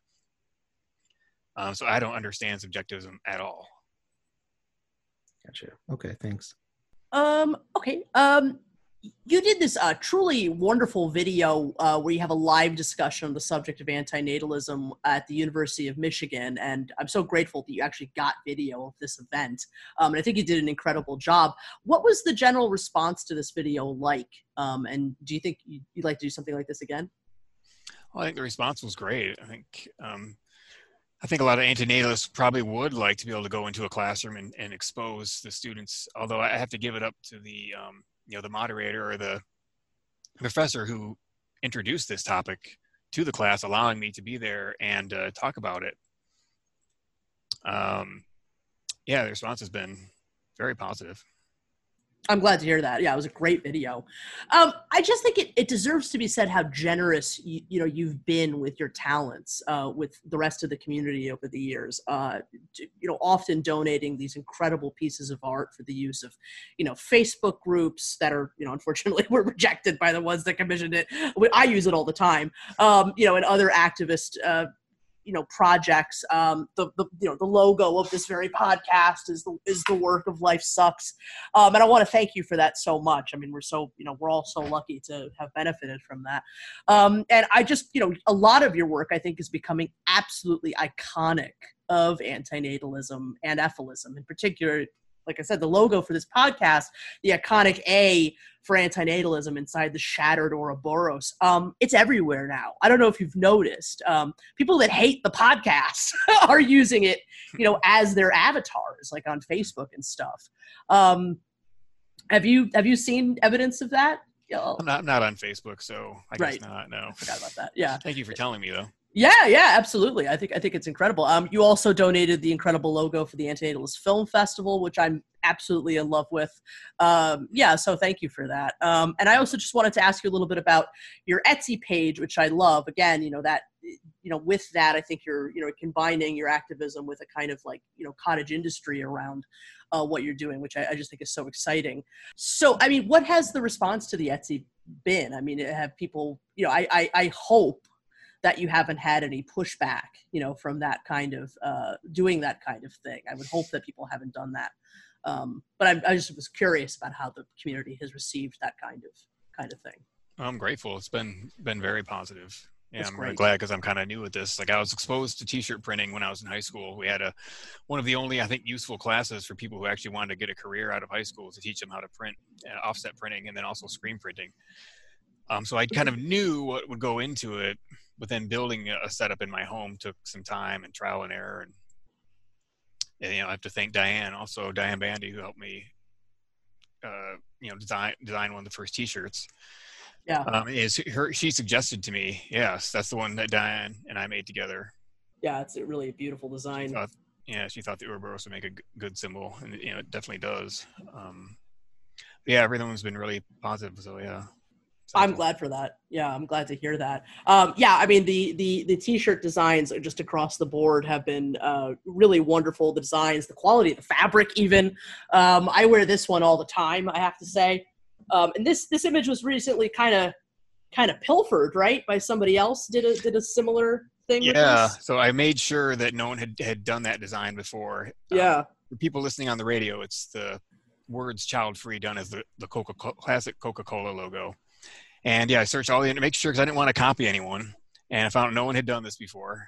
So I didn't use necessarily a font. Like I kind of created this in Photoshop, and something I would like to wear. So I thought other people might like to wear it. Yeah. And then maybe 6 months after I'd made it or something, someone just copied it, just used the Coca-Cola font, and they're a drop shipping company. So I wanted to avoid doing drop shipping. I wanted to actually print them myself because the t-shirt quality is really important to me. Like this is one I made, and I knew that I like really soft shirts with a little bit of stretch. So I bought a ton of different shirts from the wholesaler to try before I even started printing shirts.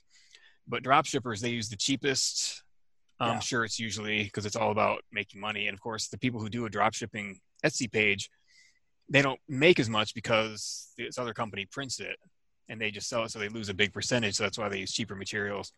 And they use a process called Garment on Demand, I believe. And it's just a printer, like an inkjet printer that prints on garments. So it doesn't have quite the nice screen printing quality. And it's something I wanted was quality. And it smells a lot of time. There's like that vinegar effect from that kind of printing. Yeah. No, everything is hand printed, for those that don't know, and so, I mean, highly go, and also the masks. Very, very, very topical, very timely. But also, this is another example of somebody, using the Ouroboros symbol. Cool. Ash Hunter made these. So very, very cool. Thanks, Ash. Matt, can you tell us a little bit about your other YouTube channels, like your fitness channel? Sure. Yeah, my next video is actually going to be on my fitness channel because it's been like a year since I made one. But it's kind of funny. So I made a response to an antinatalist YouTuber he made a video called, he's a devotee of During Rider, and he made a video called Bodybuilding Sucks, which has since been deleted, but let me realize there's a kind of a misunderstanding in the vegan fitness community about why you should lift weights. And During Rider, of course, promotes this idea that riding a bicycle is the best exercise. So I had to make a response to that, and it ended up becoming like a documentary. Like I ended up finding a lot of footage that's just public domain footage I could use in my video. And I didn't get much of a response from the vegan or anti-natalist community to this video, which I understand. I mean, it's kind of outside the norm of philosophy, and it's a philosophy of exercise. It's not ethics based. So I kind of reworked that video to be less of a response, and made it more just a general fitness, and made a channel around it. And now, I mean, that video got, geez, I don't know how many views it has now, but it's so many more than I got on my antinatalism channel. And I get way more emails and comments and stuff on my fitness channel. I already have more subscribers than I do on my antinatalism channel. I only have like 5 videos. But I mean, that's understandable. You know, fitness is just a bigger subject that people research on YouTube.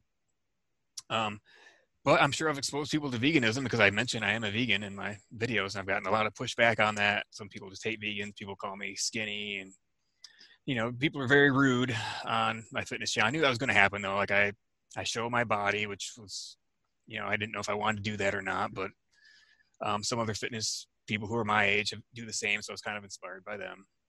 But yeah, my next video will be on that channel because I haven't done one in a long time.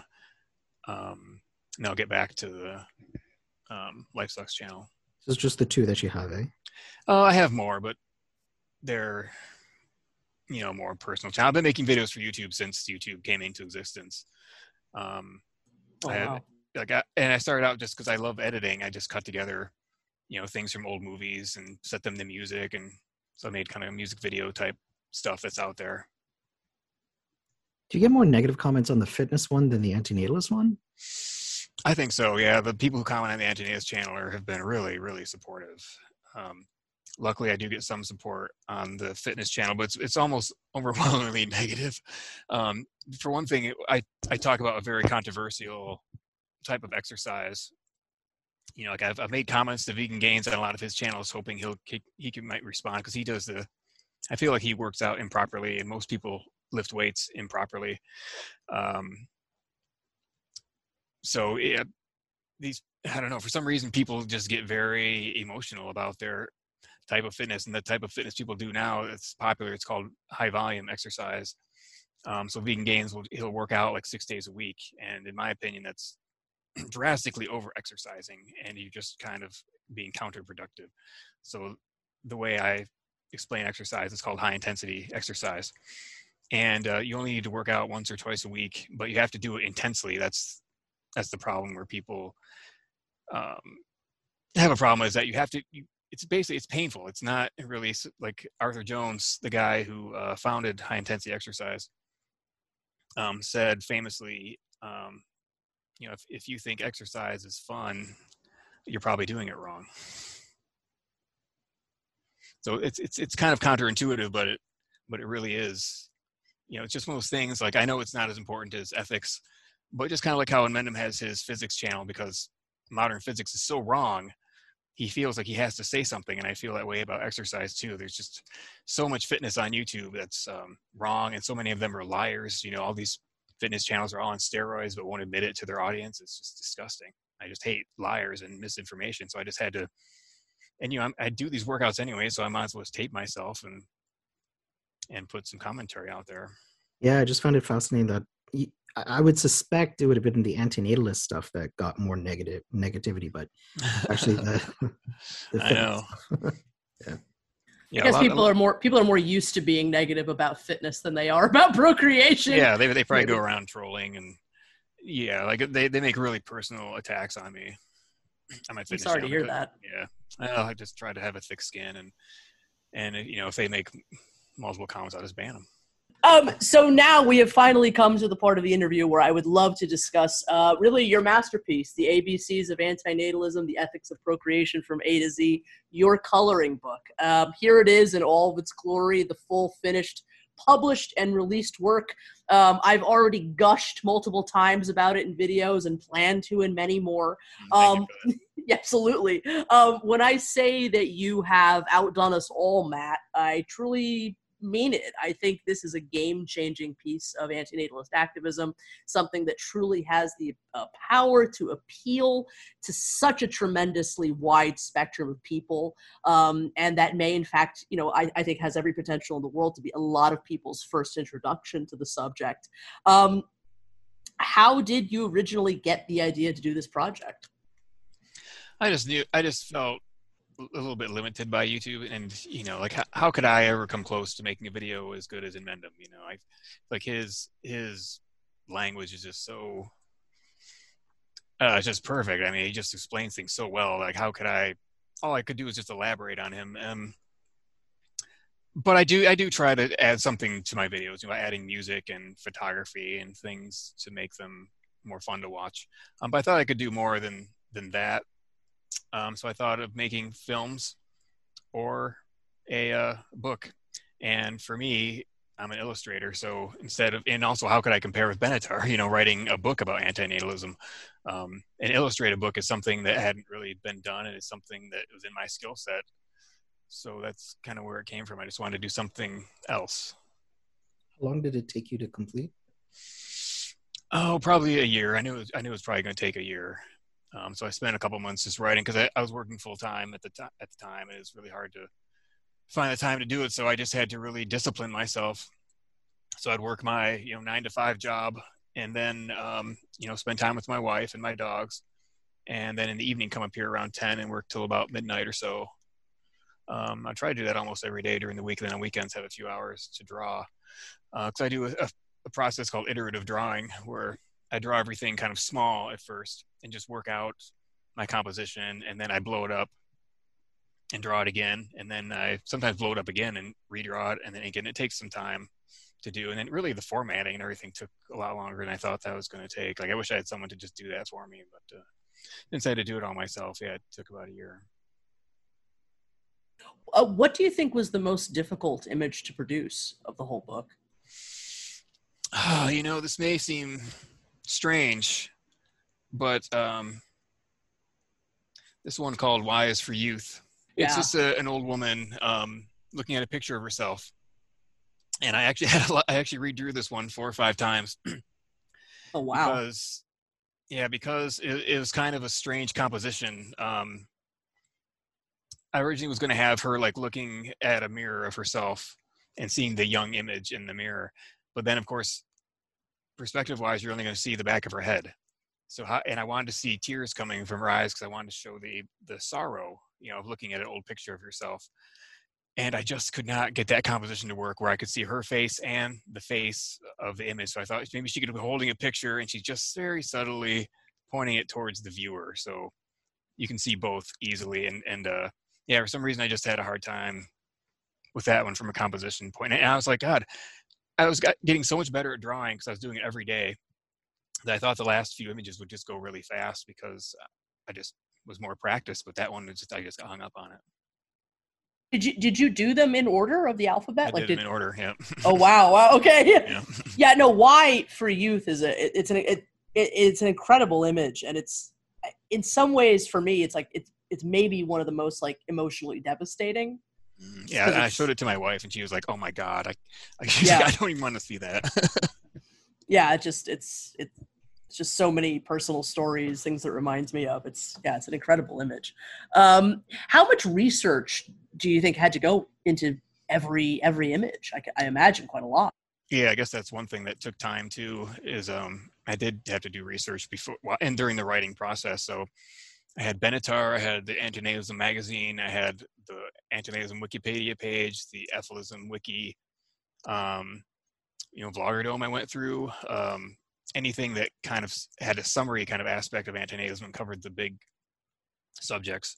So there was a lot of research that went into the book. Yeah, it shows. I mean, you spoke a little bit about the research that went into this image for value, which is absolutely one of my favorite of the whole book. Just such a brilliant, visual depiction of sentient value with the brains and Yeah, for that one I had to research what a little doggy's brain looks like, so that was kind of stressful for me. And a horse brain and a chicken brain. So I had to look at actual gross or for that. Yeah. yeah. No, you put yourself through all kinds of hell to produce this thing. Mm-hmm. So, do you have any particularly favorite image, from the book? I do kind of like the cover page, because I'm always trying to practice drawing women. But probably E is for Ephilism. That might be my favorite, because that's one I'd been wanting to draw for a long time before I even thought of doing this book. I thought, how could I make like a poster or something that represents Ephilism? Yeah, the one for Ephilism is incredible. I did want to ask, actually, although I forgot to write a question about this. Is this the button in the middle? Oh, you could interpret it that way, but it's mostly supposed to just be an atom. Okay. Yeah, that makes sense. So much to my absolute surprise and delight, the letter J was for my character, the janitor from my movie, The Ephilis, and it was prominently featured in the ABCs of Antinatalism. I really cannot thank you enough, Matt. And not only that, you actually sent me the original drawing for J, and this is without question one of like my most prized possessions now. I thought the frame was going to come today. It didn't. So it's just, this is just how it came, when you sent it in the mail. So thank you so much for that. I just wanted to show that so off welcome. Briefly. It's so beautiful. And I'm just so honored. Thank you so much, Matt. Aside from, buying the coloring book, how can people help you get this into as many people's hands as possible? Do you think that we should we figure out some kind of strategy, some kind of way that we can purchase a bunch of copies and donate it to a bunch of people and places? Do people put coloring books in libraries or special book collections? I mean, that might be an interesting thing to try to do. How can we spread it far and wide? It's a really good question. I mean, I'm going to send it to some of my philosophy professors locally and some that I've heard of who live elsewhere. And I think maybe that'll help them introduce it to their classes, perhaps. Might be an idea. I know some people have talked about like buying some copies and just leaving them in places where someone might discover them. Yeah, I'm planning on doing some of that myself for sure. I have to tell you that when I posted about the coloring book on social media, I put it all over all the Reddit groups that I am not banned from, and all the Facebook groups that I'm not banned from. And, I just put it as many places as possible. And the attention that it got in all of these groups, even some of the really small ones that nobody ever thumbs anything up or posts anything, right. It got more attention than just about anything antinatal news related that I've seen get in years and years and years. So I really want you to know, I mean, just from that bit of information, that I think you really did hit strike a nerve with people, and just huge congratulations for that. Yeah, absolutely. I mean, what's some of the feedback that you've been receiving so far? I haven't gotten too much. I had a lot of really nice comments on the video I did, introducing it. And of course, gotten great feedback from you. And of course, getting that positive feedback from Amendum. I mean, I just couldn't believe that. I just was so honored that he talked about the book and showed some of the pages. I couldn't ask for more. Yeah, you blew him away for sure. Have people been sending you in like their colored versions yet? One person did. Yeah. That's Sweet. It so far, but it was cool to see. I'm for sure going to do some of that in the near future. I gotta find my crayons, but once I do that, I'll definitely be doing some of that. Could you tell us anything about the video series you have planned to make along with the book? Yeah. I mean, I hate to say it because I don't want to make my expectations too high, but I mean, I would love to make a video on every page, because when I was working on these, just drawing, I was thinking about what I should talk about in a video.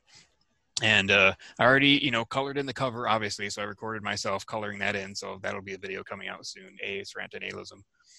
And I think it'd be, working on these drawings for so long, I would really like to color them in myself.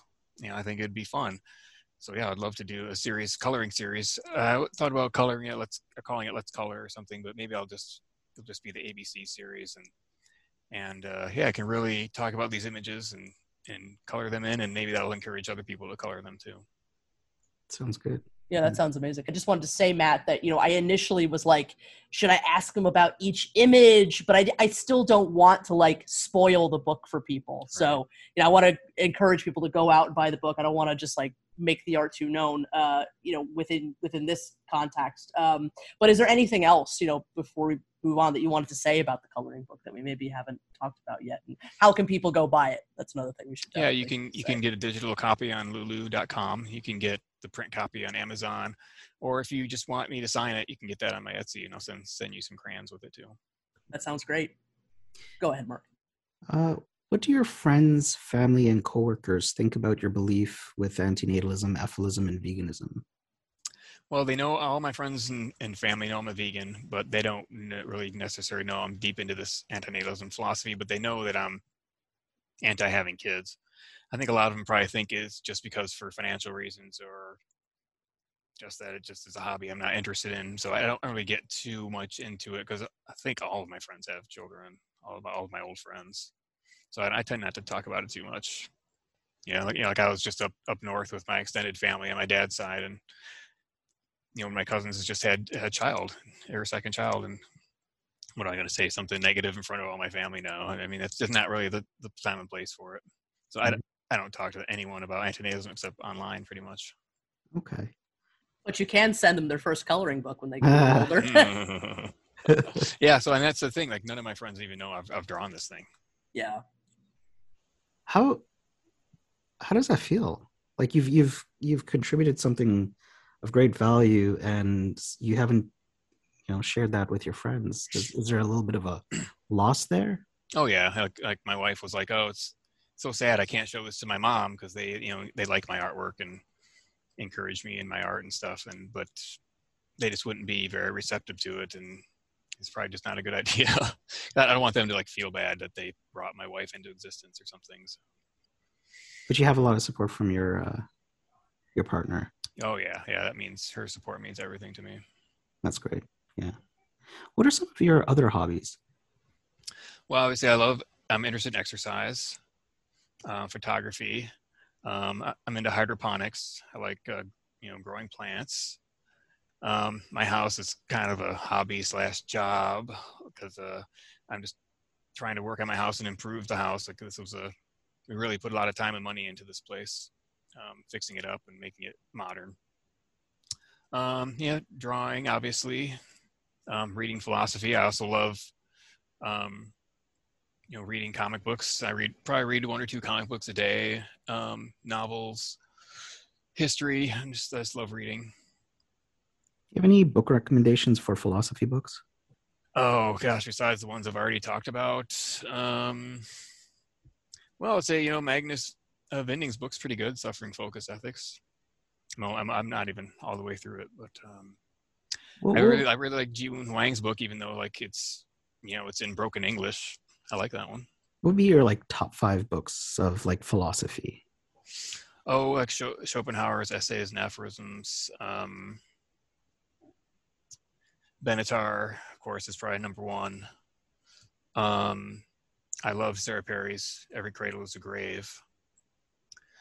But sometimes it's hard to recommend philosophy books because, like I like G.E. Moore, but then he had that crazy naturalistic fallacy that I don't agree with.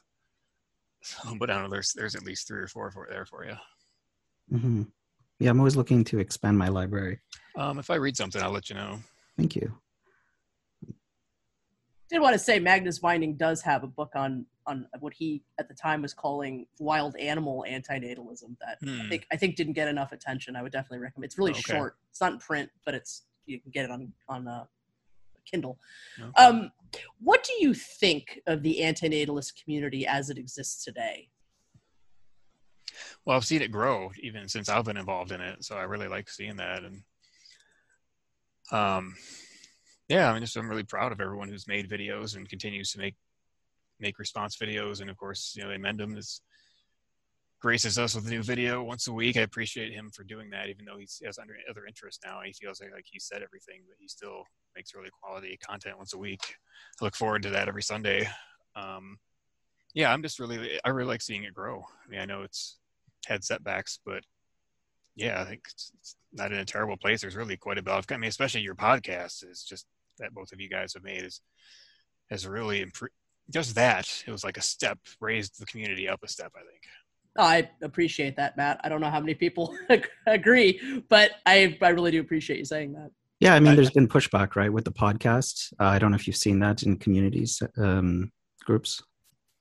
No, not really.